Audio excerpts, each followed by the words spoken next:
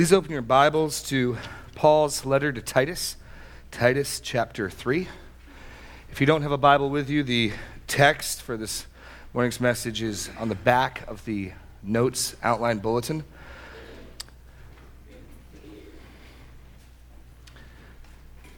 Let's begin with a word of prayer. Lord God, we confess that our hearts do wander, and that we need to come back and center ourselves on you, that we need to center ourselves in dependence on your word. Now, there's so many distractions in this life. There's so many secondary things that it's so easy to lose track of the best and greatest thing. So Lord, now in this time, we pray that you would unify our hearts, unite them to fear your name, that you would open our eyes to behold wondrous things in your word, that you would give the increase, that you would remove the veil, so that we could see glory, especially as we look to your saving work that you have done for us. In Jesus' name, amen.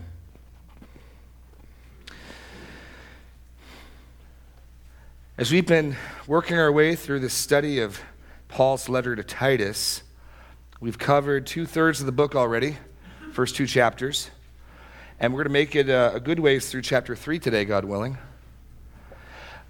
But as usual, I just want to remember where we've come from, to situate the text within its greater context. If you remember, Paul has a band of church-planting missionaries who travel with him, and they apparently went through Crete planting churches, and Paul left Titus behind, and he went on to Macedonia, and he plans, we'll see at the end of chapter 3, to meet up with him at Decapolis. And what Paul did was he left one of his strategic teammates behind because of the importance of taking this fledgling church, and much like a wet nurse will sometimes be entrusted with a newborn babe to strengthen it up, that's what Titus is doing here. This newly birthed church of believers in a pagan culture, in a godless culture, needed stabilization.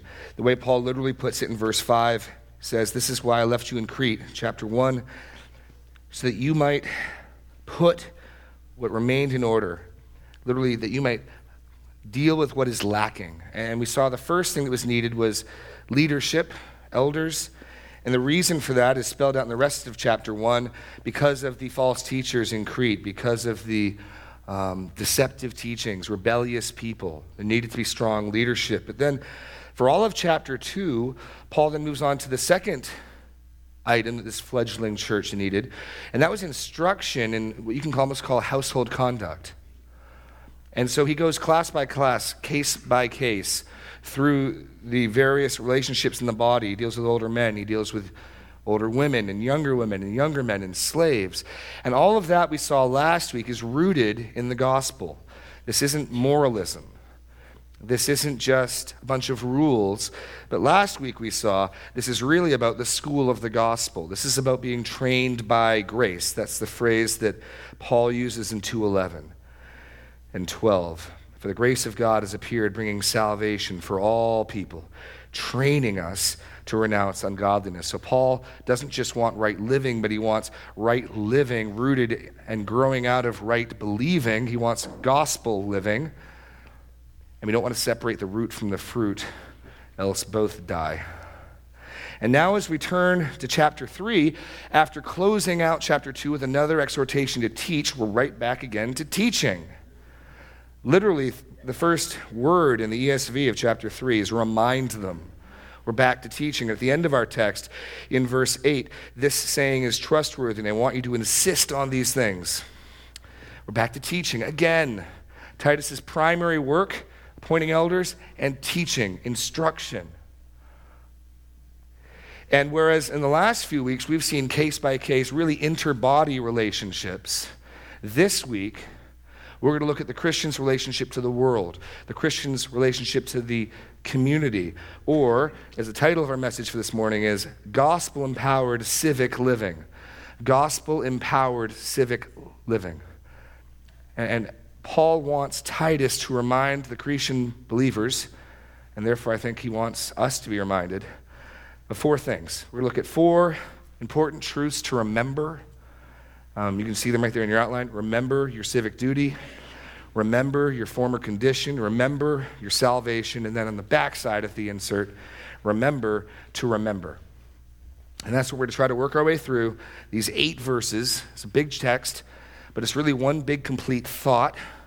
Not only is it bookended by the instructions to teach, but it's also bookended by this concept of good works. Look at 3:1. Remind them, he says, to be submissive to rulers and authorities, to be obedient, to be ready for every good work. Down in verse 8, this saying is trustworthy. And I want you to insist on these things so that those who have believed in God may be careful to devote themselves to good works. So this is a unit. And we're going to try to, God willing, make our way through this in the next 40 minutes or so. So let's dive right in. Let's read our passage and dive right into our first point. So Titus 3:1-8. Remind them to be submissive to rulers and authorities, to be obedient, to be ready for every good work, to speak evil of no one, to avoid quarreling, to be gentle, and to show perfect courtesy towards all people. For we ourselves were once foolish, disobedient, led astray, slaves to various passions and pleasures, passing our days in malice and envy, hated by others and hating one another. But when the goodness and loving kindness of God our Savior appeared, he saved us, not because of works done by us in righteousness, but according to his own mercy, by the washing of regeneration and the renewal of the Holy Spirit, whom he poured out on us richly through Jesus Christ our Savior, so that being justified by his grace, we might become heirs according to the hope of eternal life. This saying is trustworthy, and I want you to insist on these things so that those who have believed in God may be careful to devote themselves to good works. These things are excellent and profitable for people. So we're looking at this in 4 points, 4 rememberings, but another way to look at it, just to track the argument, is there's our duty in the first 2 verses, and really verses 3-7 is motivation, is argumentation, is reason why we should do verses 1-2. And once again, Paul goes to the gospel. He doesn't just go to, well, it's the right thing to do. He goes to the gospel, and we're going to see the Trinitarian working of God in saving us. And then finally, the sort of the reminder to, teach these things and speak about them confidently. So that's sort of the flow. There's our duty, there's the motivation, and then there's a reminder for Titus to teach the duty. So let's dive right in. Our first important truth, to remember your civic duty. Remind them to be submissive to rulers and authorities, to be obedient, to be ready for every good work. And this section breaks down into really 2 classes of people to whom he's speaking about us relating to. The first, to the government. That's your blank there. The first is to the government. He defines it as rulers and authorities. And by those 2 terms, he's really referring to anyone who holds political power, anyone who holds governmental power. Rulers and authorities, plural, not just one top dog, but every link in that chain. This would certainly include President Obama. This would include congressmen, senators, anyone who's in any position of authority in our country. This would probably go all the way down to police officers, mayors. This is rulers and authorities. It's a broad category. That's to whom we're now considering our interaction. The scripture has a lot to say about this. In Romans 13, we've seen that about God's instruction to us about the government, 1 Peter 2.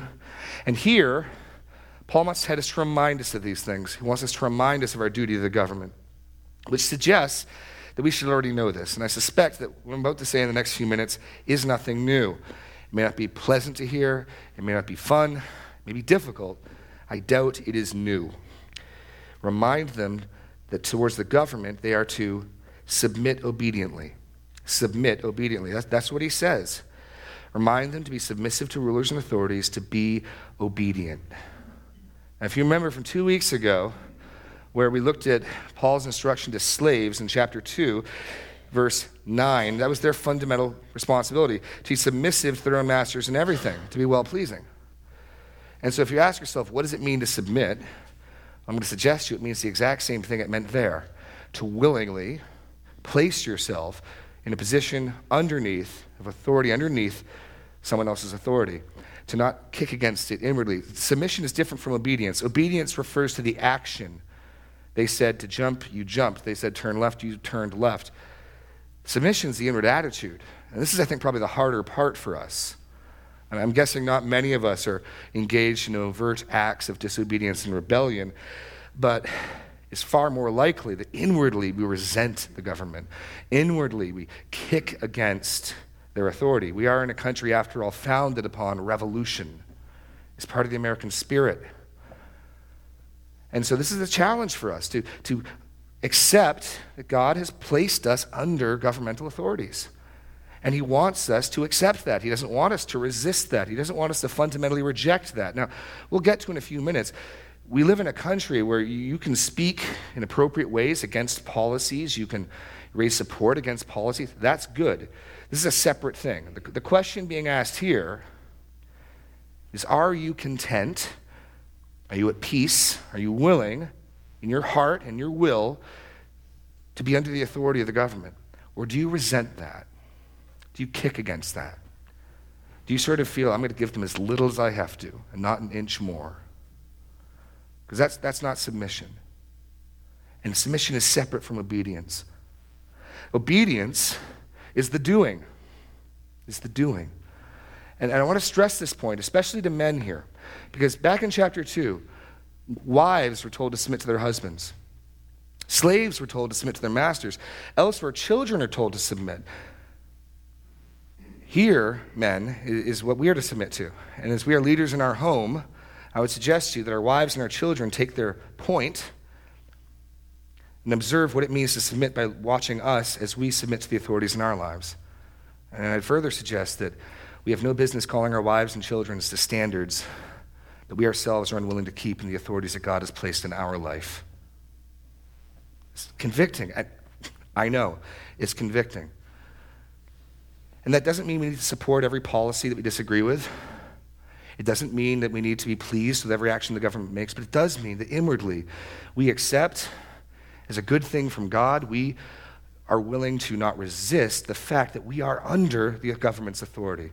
And where the government is not calling us to sin, we are going to be obedient. We are going to be obedient. Certainly, we do not obey if the government calls us to sin. No more than the apostles were to not preach Christ when they were forbidden from preaching Christ. But other than that caveat, other than when obedience to a lesser authority would cause us to sin, we are to obey, to submit. That's what we're called to do. Beyond that, we are to serve eagerly. Notice that, being ready for every good work. This is sort of similar to the instruction to slaves. Slaves in 2:9 are told to be submissive to their own masters in everything, that they may be well-pleasing. Well-pleasing. And here, the corollary, not only do we submit and to obey, we are looking for every opportunity to do good.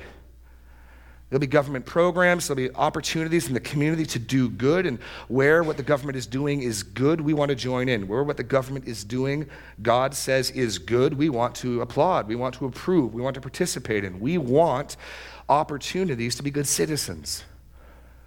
Now, I'm well aware that there are many programs that I would have a difficult time joining in as a good thing, but they're still there. We're looking for opportunities not just to obey, but to be good citizens. We want our government to be pleased with us as much as we can. It's been said, it should be said, that Christians make the best citizens. That should be true of us. That should be true of us. We're to serve eagerly, looking for opportunities for good works. And I know that can be challenging because we live in a sinful world with a sinful government, and we'll get to that in verse 3. But for now, our marching orders, what we need to be reminded of, and again, that's suggestive. Reminders suggest two things. We already know this perfectly well, and two, it ain't easy. This is probably one of the first areas that's going to slip for us. That's why I need a reminder. No one needs to remind me to have dessert. No one needs to remind me to get my paycheck. Generally, I need reminders for things I'm not as eager to do. So reminding us tells us we already know this. This is no new teaching. And secondly, it's probably going to be hard. It's probably not going to be easy. We're probably not going to get excited about this. And so if you find this difficult, if you find what I've just said challenging, you're in good company. Paul expects as much. And he brings out the big guns of the gospel to help motivate us, to help us do this not out of some legalism, not out of some gritting your teeth, but seeing how the gospel flows into this. Point B, not only our civic duty to the government, but to all men. You see that at the end of verse 2, showing courtesy towards all people. We're to speak evil of no one, to avoid quarreling, to be gentle, to show perfect courtesy towards all people. And so here, there's the put off and the put on. We are not to, he says, speak evil. And literally the word for avoid quarreling is not quarreling. We're to put those off. We're to put off quarreling and fighting. We're to put on meekness and humility. The word can also be translated slander or evil speaking, that word for quarreling and fighting. And what he's done here is he's broadened his view. The government is still in view, but now it's just broadened to everyone, to your unbelieving neighbor, to the community, to the city of Des Moines or Norwalk or Martinsdale or wherever you happen to live. And so it's tempting when you live in a sinful world. It's tempting when evil is being done. It's tempting, especially when evil is being applauded, for us to grumble, to complain, to push back. And it's forbidden. We should not do this about the government. We shouldn't do this about our neighbor. We shouldn't do this about our community. Now, there is place to speak out against evil. Remember, after all, turn back in Titus chapter 1. Paul is simultaneously able to critique and even condemn the Cretan culture and yet say, be submissive, be obedient, do good, don't speak evil. So these are not mutually exclusive concepts. By saying that we are not to slander or speak evil of our government or our neighbors does not mean there's no legitimate room to respectfully and appropriately speak out against evil. In chapter 1, verse 10, there are many who are insubordinate, empty talkers and deceivers, especially those of the circumcision party. They must be silenced, since they are upsetting whole families by teaching for shameful gain what they ought not to teach. One of the Cretans, a prophet of their own, said, Cretans are always liars, evil beasts, lazy gluttons. This testimony is true. So there's Paul speaking, critiquing, evaluating the pagan culture in which he lives in. So this is not forbidding us from looking at the culture around us, looking at our government, and respectfully and appropriately saying, that doesn't line up with what God says. That is not good. What is being forbidden here is that slanderous, sarcastic, biting, disrespectful speech of our government or community. You know, those little memes that go around on Facebook. That's what we're not to be doing. To the degree that we find ourselves in our community and our government resisting evil, we find ourselves in the position much like a child or a wife who's having to disagree with their authority, with their husband, with their father. Yes, children will be set against their parents because of the gospel, but they should do it appropriately, respectfully. We may find ourselves at odds with our government. We may find ourselves at odds with our community and its values. And there will be places to speak. There will be places to act. There will be places to vote. But we should always do it respectfully. We should always do it sadly, as it were, not delighting in our disagreement. We put off quarreling and fighting. And rather, we are to show meekness and humility, to be gentle, and to show perfect courtesy towards all people. That phrase, perfect courtesy, is kind of a tricky one. Different translations here will translate it different ways, and it's kind of this concept of courteous humility, friendship. It's kind of the way you act that when you are not focused on yourself but focused on someone else. You're humble, and because of that, it brings with it this notion of courtesy, humility. We're not focusing on ourselves. We're focusing on blessing others. This is our attitude towards other people. And notice, it's all courtesy or all humility. What that means is in every possible way that we can show courtesy, that we can show humility, that we can show a focus on others to our neighbor and our community, we are to do it. Not some, but every.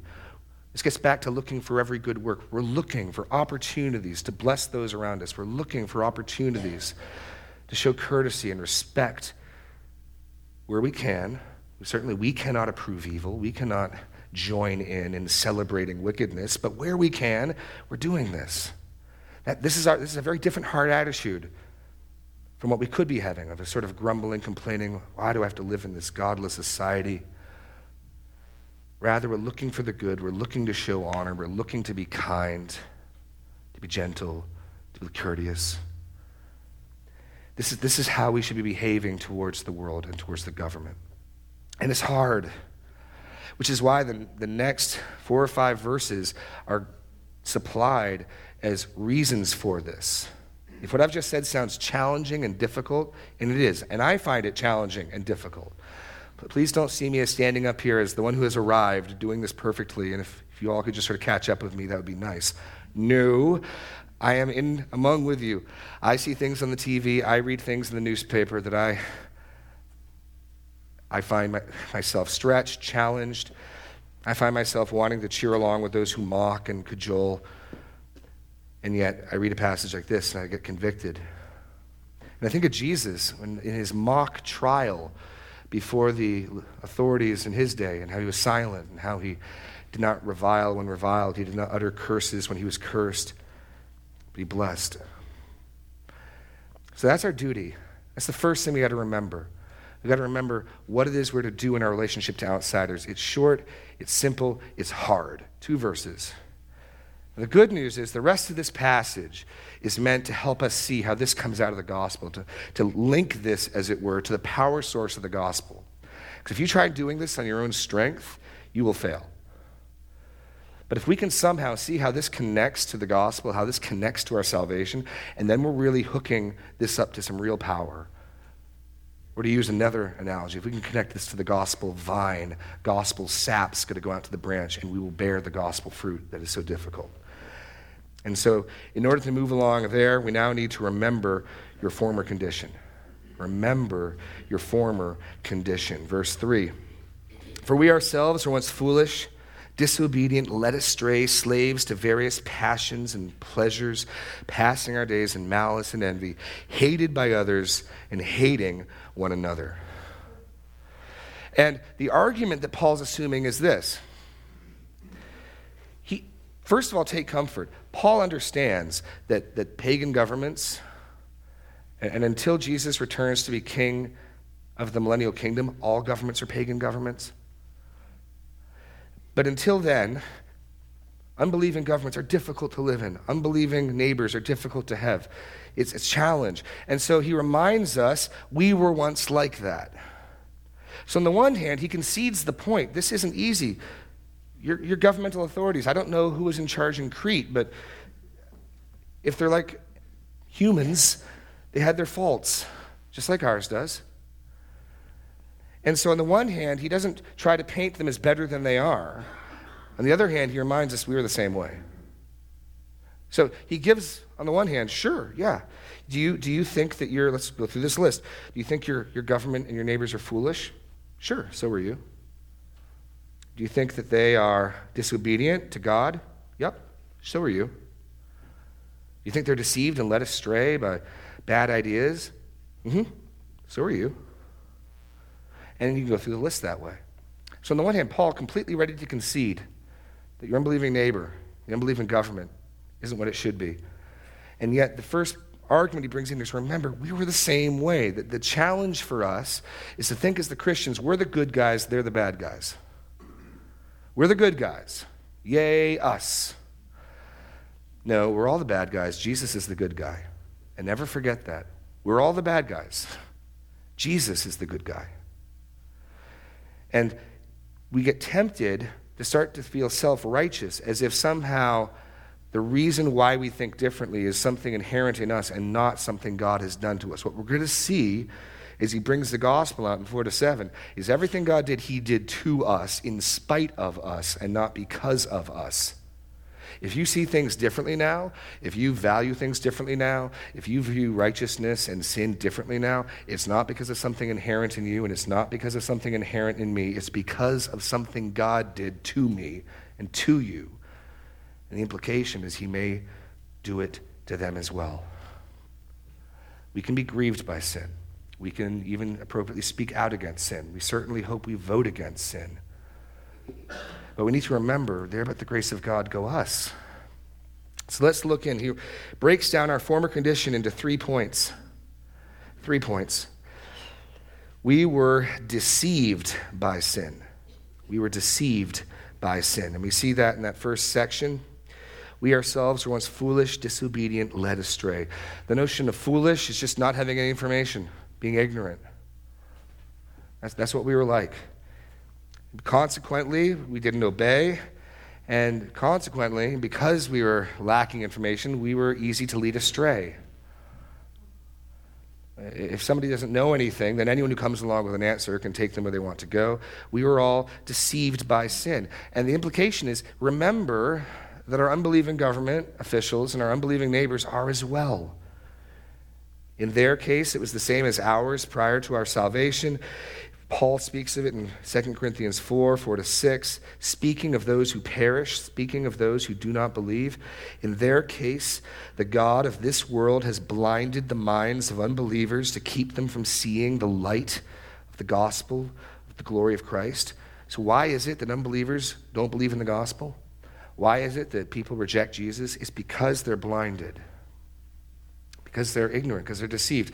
When they look at Christ and look at the gospel, they see through a veil. They don't see glory. They don't see something beautiful. They don't see the marvelous perfection of Christ.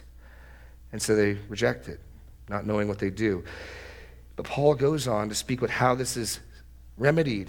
And the remedy isn't, well, some people were just good enough, and some people were persistent enough, and some people were smart enough to rip that veil off. That's not how we got saved.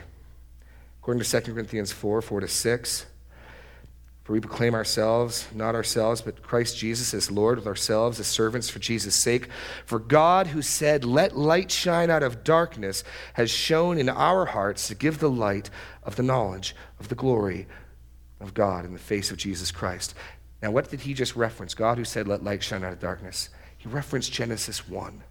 And in Genesis 1, who is God responding to? Nobody.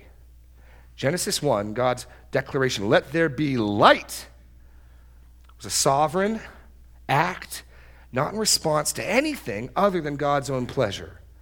God didn't turn the lights on for us because of something we did. God didn't pull the veil away because we figured something out. He did it because he loves us and did it.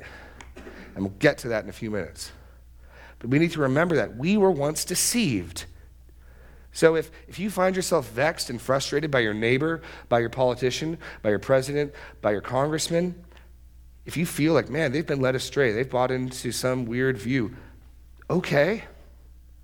So were we all once in various ways. It doesn't make it okay. It doesn't make us say, well, then that's all right then.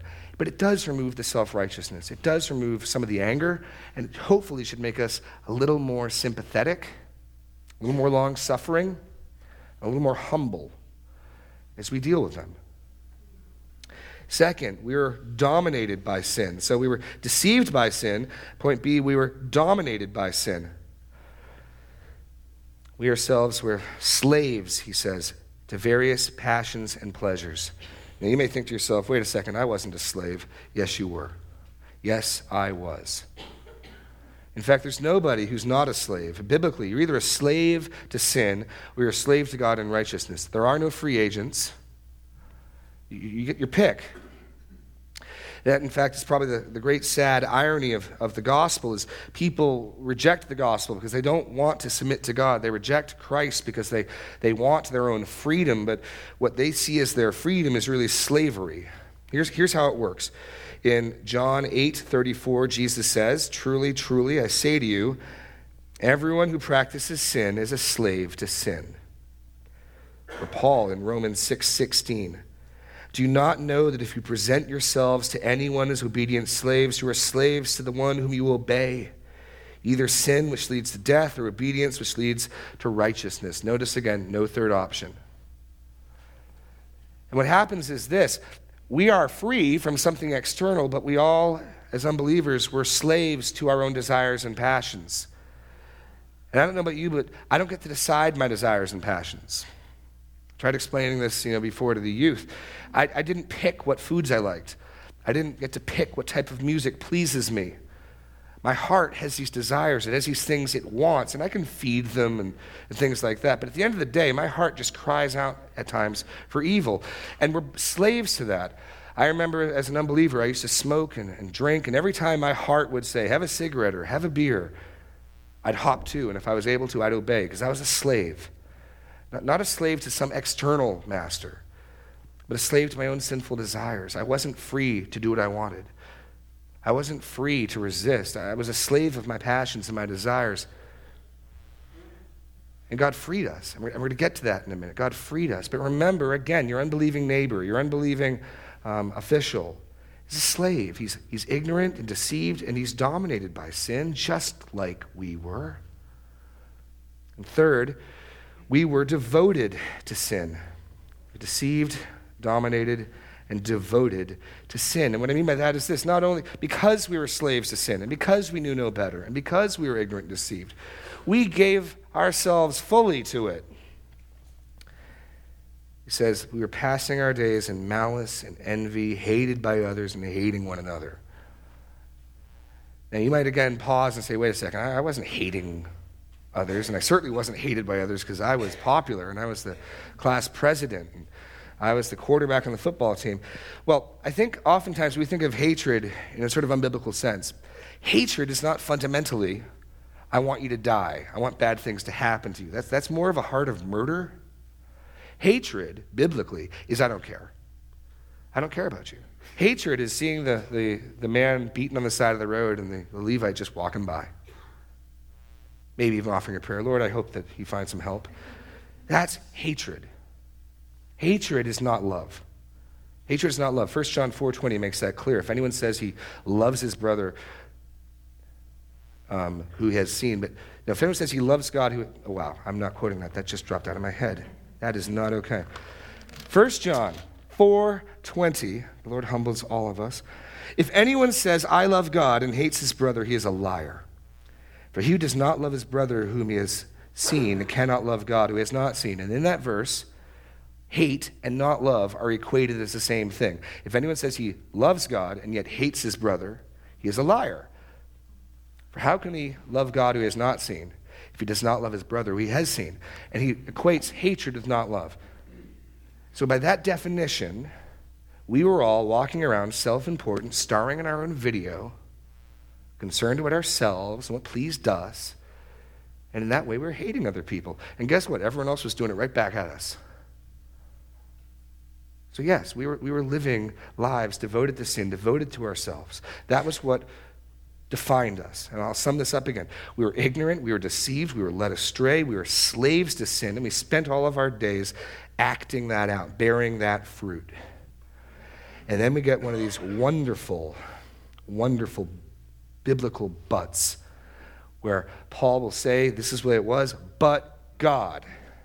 Or in this case, but when the goodness and loving kindness of God our Savior appeared. But before we turn to our third point, I just want to make one other point here. Notice that all of this is past tense. This is who we were, but by implication of saying this is who we were, what is Paul saying about us now?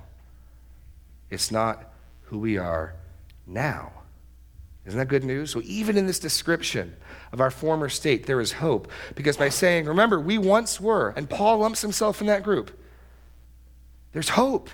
Because what he's saying to the Cretans is it's not who you are now. And so if you're here today and that describes you, if you are here today a slave to sin, you can't stop doing what you want to stop doing. If you're lost, if your life is devoted to serving yourself, your own desires, I want you to pay attention to what comes next, because here's the cure. How did that change occur? How did we go from once being like that, being like everybody else, to who we are now? And we're going to see we got to remember our salvation. That's the answer. The answer wasn't we grit our teeth and just did it. No, God did something to us. And as we look at remembering our salvation, what you're going to see is every member of the Trinity was involved in saving us.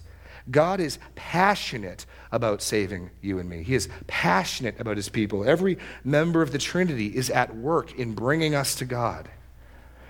And we're really not even in the picture actively here. It's all done to us. Lest, again, we think, sure, we're better than the government. Sure, we're better than the politicians. No, God did something to us. Remember your salvation. Let's see this. When the goodness and loving kindness of God our Savior appeared. He saved us, not because of works done in righteousness, but according to his own mercy, by the washing of regeneration and renewal of the Holy Spirit, whom he poured out richly on us through Jesus Christ our Savior, so that being justified by his grace, we might become heirs according to the hope of eternal life. And this section is actually a Christian hymn. It's one of the trustworthy sayings that show up in the pastoral epistles. You see, verse 8 begins with, "This saying is trustworthy." And as best as we can tell, these are early doctrinal statements of the church. Many of them rhyme and have meter. So this is a Christian truism. This is a gospel hymn or song. And I wish we could spend some time to talk about the importance of learning doctrine and putting it to music and remembering it and singing it. This is a good way, by the way, to remind people to put doctrine in our singing. It's one of the reasons why oftentimes we sing songs that have more than one verse. Some of our songs have a lot of lyrics. We're following a biblical pattern of putting rich, deep gospel theology in memorable, pithy ways and frequently putting it to music. Verses 4-7 is a Christian hymn, Christian statement of faith, Christian doctrine, something to be memorized, something to be learned. And we're to dive in as it talks about the Trinity at work saving us. Remember your salvation. Salvation planned in the Father's love. Salvation planned in the Father's love. Now, as we read through this, when I first read this, I was asking the question, okay, who is God our Savior? And my initial reaction was to think he's talking about Jesus. I mean, after all, back in chapter 2, it is Jesus who is called God and Savior Jesus Christ. 2:13, waiting for our blessed hope, the appearing of the glory of our great God and Savior Jesus Christ. However, if you keep reading in this hymn, it's actually God the Father. Really, God the Father is our Savior, and Jesus is our Savior, and the Holy Spirit's our Savior, meaning different things by Savior. But here it's clearly the Father. Watch, because you'll see the other members of the Trinity show up. When the goodness and loving kindness of God our Savior appeared, he saved us, not because of works done by us in righteousness, but according to his own mercies. This is the same person we're talking about, that I'm arguing is God the Father. By the washing of regeneration, renewal of the Holy Spirit. So this person saved us by the washing of the Holy Spirit. So this person is not the Holy Spirit, whom he poured out on us richly through Jesus Christ. And here he's seen separately from Jesus. So now we know who we're talking about. We're talking about God the Father. This is God the Father's plan. It's said that he saved us, and yet we're seeing it's really the other two members of the Trinity who are doing stuff, which is why I titled this Salvation Planned in the Father's Love. And each one of the members of the Trinity has a coordinating word that helps us understand this. Here it's according to. The goodness and loving kindness of God our Savior appeared. He saved us not because of works done by us in righteousness, but according to his own mercy. So get this. God saved us in the right time. He sent his Son. His loving kindness and goodness appeared. It appeared 2,000 years ago, and for me, it appeared about 13 years ago in the summer of 1999 when the goodness and loving kindness of God, my Savior, appeared, bringing me to salvation. That's what we're talking about. God the Father saving, God the Father redeeming. His loving kindness here is the Greek word philanthropy, a lover of men. God is a lover of mankind. I just think that's really cool. Philanthropos, philanthropy. When God's loving kindness towards men appeared, and his goodness, he saved us.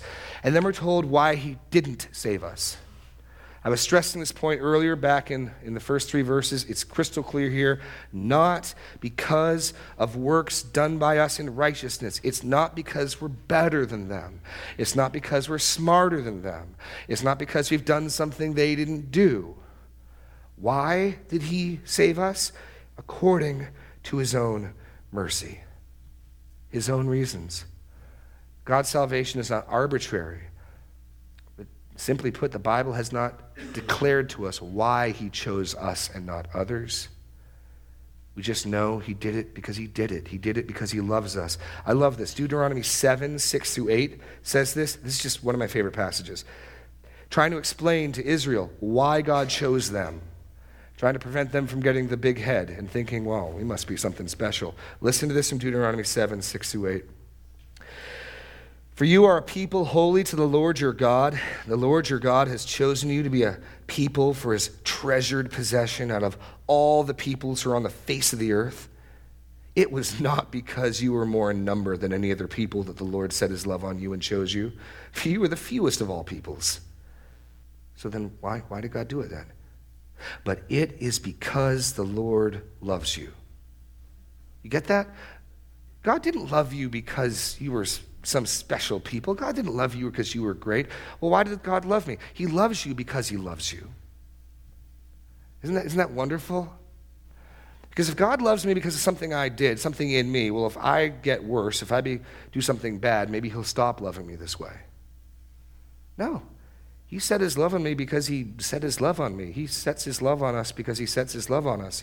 Not because of works done by us in righteousness, but according to his own mercy. This salvation planned in the Father's love.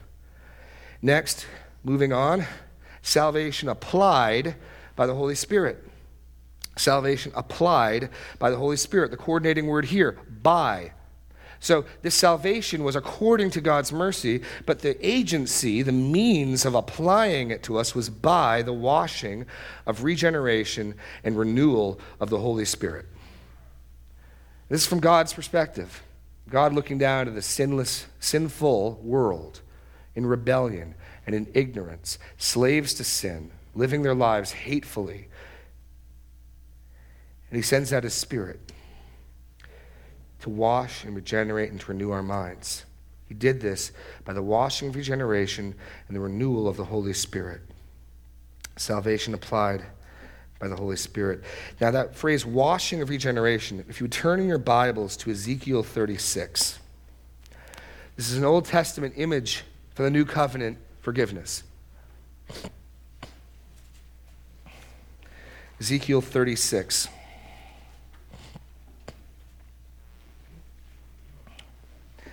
So how did God apply salvation to us? He did it through his Spirit. He did it through the washing of regeneration, which is what baptism pictures.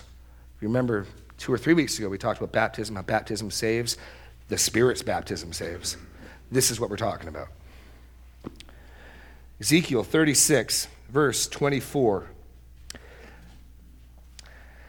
I will take you from the nations and gather you from all the countries and bring you into your own land. I will sprinkle clean water on you, and you shall be clean from all your uncleanness and from all your idols. I will cleanse you, and I will give you a new heart, a new spirit I will put within you, and I will remove the heart of stone from your flesh and give you a heart of flesh, and I will put my spirit within you and cause you to walk in my statutes and be careful to obey my rules. Is there anything that Israel has done to warrant or provoke this? If you read all of chapter 36, you'll see this is just God's good pleasure. And the way he applies it, he sends his Spirit to renew and to regenerate, which is to give life and to cleanse and remove sin. It's prophesied in Ezekiel. Now turn to a familiar passage in John 3 with Nicodemus. Nick at night coming to Jesus. And Jesus referencing this passage, although Nicodemus is going to go over his head, he's not going to get it. There was a man of the Pharisees, verse 1, named Nicodemus, a ruler of the Jews. This man came to Jesus by night and said to him, Rabbi, we know that you are a teacher from God, for no one can do these things unless God is with him. And Jesus answered him, Truly, truly, I say to you, unless one is born again, he cannot see the kingdom of God. Now pause there. Regeneration is necessary to see spiritual truth. Oftentimes I think we think of being born again as the effect, the result of our faith. No. Having the veil removed, having your heart replaced, having ears that hear and eyes that see is the cause of us seeing the gospel for what it is and the impetus for us believing. This is the work of God done in our heart, like he did in Lydia's heart. In Acts 16, the Lord opened her heart to respond to the things said by Paul. Jesus says, you can't even see the kingdom of God unless you're born again. Nicodemus said to him, how can a man be born when he is old? Can he enter a second time into his mother's womb and be born? And Jesus answered, truly, truly, I say to you. And here's the reference to Ezekiel. Unless one is born of water and the Spirit, you cannot enter the kingdom of God. And that's what Titus is referencing. This work, the Spirit, where the blinders come off, the heart of stone is replaced by a heart of flesh. There's so many biblical images for this, whether it's the veil being removed, or the stone heart being replaced, or whether it's blind eyes seeing, or deaf ears hearing, or dead bones coming to life. There's all sorts of images for this. It's the moment when God, the Spirit, opened your eyes. It's the moment when, if you're a Christian here today, you got it, things clicked, you understood, the gospel made sense, Jesus was beautiful. That was a work God did, not because of anything we did, not because of any works done by us in righteousness, but because of his great kindness. And not only that, but the Spirit renewals our minds and our own spirits. He says, through the washing of regeneration, the renewal of the Holy Spirit. And here that renewal is that ongoing life principle. Not only does the Holy Spirit start and raise us to life and open our eyes and replace our hearts and cleanse us, but the Spirit has an ongoing ministry in our life of renewing us. Let's read one reference to this, Ephesians 4:22-24. Put off your old self, which belongs to your former manner of life and is corrupt through deceitful desires, and be renewed in the spirit of your minds. Put on the new self, created in the image of God in true righteousness and holiness. So he saved us by sending the Spirit to wash and regenerate us. He saved us by sending the Spirit to have an ongoing ministry of renewing our minds. And all of this, point C, is remembering a salvation purchased by Jesus Christ. So it's planned by the Father, it's applied by the Spirit, and our salvation is purchased by Jesus. He richly pours out the Spirit on us through, and there's our coordinating word, Jesus. So according to God the Father's mercy, by the washing of the Holy Spirit, through Jesus Christ our Savior. That's how you were saved. Every member of the Trinity at work. Now, it doesn't mention here Jesus purchasing our salvation, but he just said that a few verses earlier. Back up in verse 14 of chapter 2, speaking of Jesus Christ our Savior, who gave himself for us to redeem us from lawlessness and to purify for himself a people for his own possession who are zealous for good works. So Jesus purchased justifying grace. Jesus' death on the cross is the reason why we can be forgiven. That word justify is legal forgiveness. If you were to stand before a court of law and charged with some crime and the jury found you innocent, the judge would declare you justified. It's a positive pronouncement of innocence. We see that in verse 7, so that being justified by his grace, we might become heirs according to the hope of eternal life. Now, technically, his grace in verse 7 is still referring to God the Father. But the reason why the Spirit can only be poured through Jesus is only through Jesus' death, only through his payment, only through what he purchased for us. Can God the Father justly forgive? Can God the Father justly adopt us? So even though it's still in the text an expression of God the Father's grace and mercy, the through Jesus is referencing through what he did. Purchased by Jesus Christ. And ultimately with a goal of inheritance, becoming heirs. This is not just justifying grace, but this is inheritance giving grace. Look at that verse 7. So that, all this, so that being justified by his grace, we might become heirs. See, God doesn't just leave us forgiven. He doesn't just forgive us and then sort of see you later. He adopts us into his family. And not only does he adopt us into his family, but he makes us heirs. An heir inherits everything that the parent or the person they're an heir of has. And Paul makes this point elsewhere in Romans 8. He says, well, that then means we're heirs of everything. All things are ours. Heirs according to the hope of eternal life. That's what God did in saving us. His Son died on a cross to forgive us. His Spirit went out and gave life to the dead and brought us to faith. And this is all according to the Father's plan.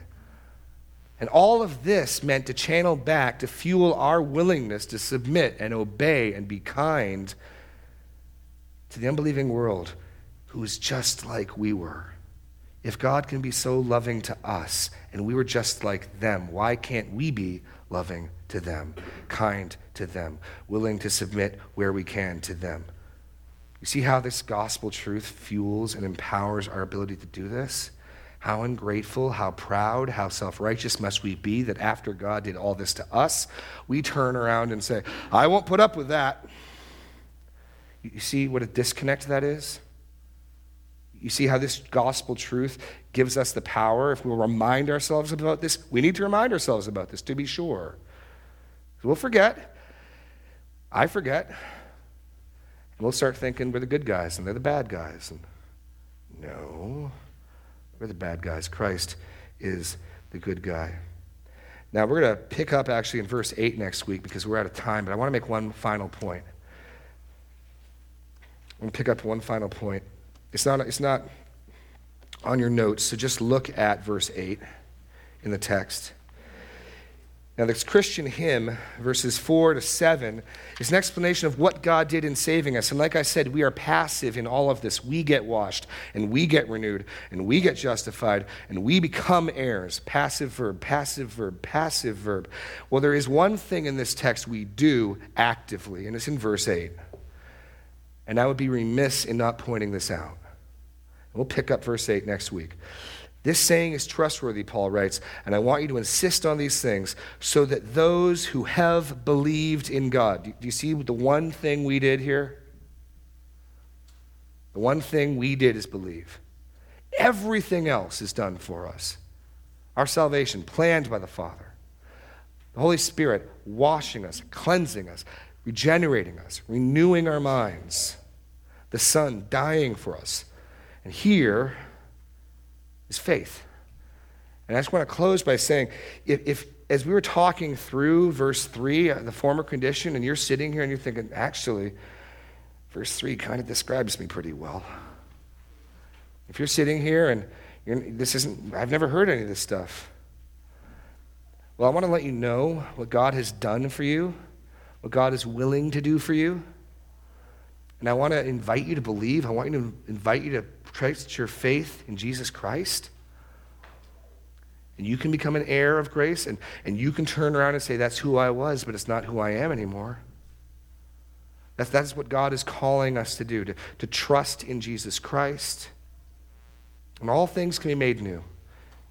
And you can have the Spirit living in you, and you can call God Father, and you can have life eternal, that hope, and the power to obey, and to serve, and to love. That's the only thing we're called to do, is believe. And so after highlighting all the work, all the members of the Trinity have gone to procure salvation, I just want to call on anyone here who has not to believe, to trust. We'll pick this up next week. We don't even have time for our final song. Let's just close in a word of prayer. Lord God, we just thank you for your gospel, and we thank you for what you did. Father, you loved us for no other reason than you loved us, and you planned to rescue, and your Son willingly gave himself up for us, taking our sin upon him on the cross. And your Spirit has gone out into the world, giving life, granting light where there's darkness. Oh Lord, I just pray that you would bring men and women to faith here. I pray that you would give life here today, that you would remove that veil, that you would regenerate dead hearts of stone. Oh Lord, save in our midst. In Jesus' name, amen.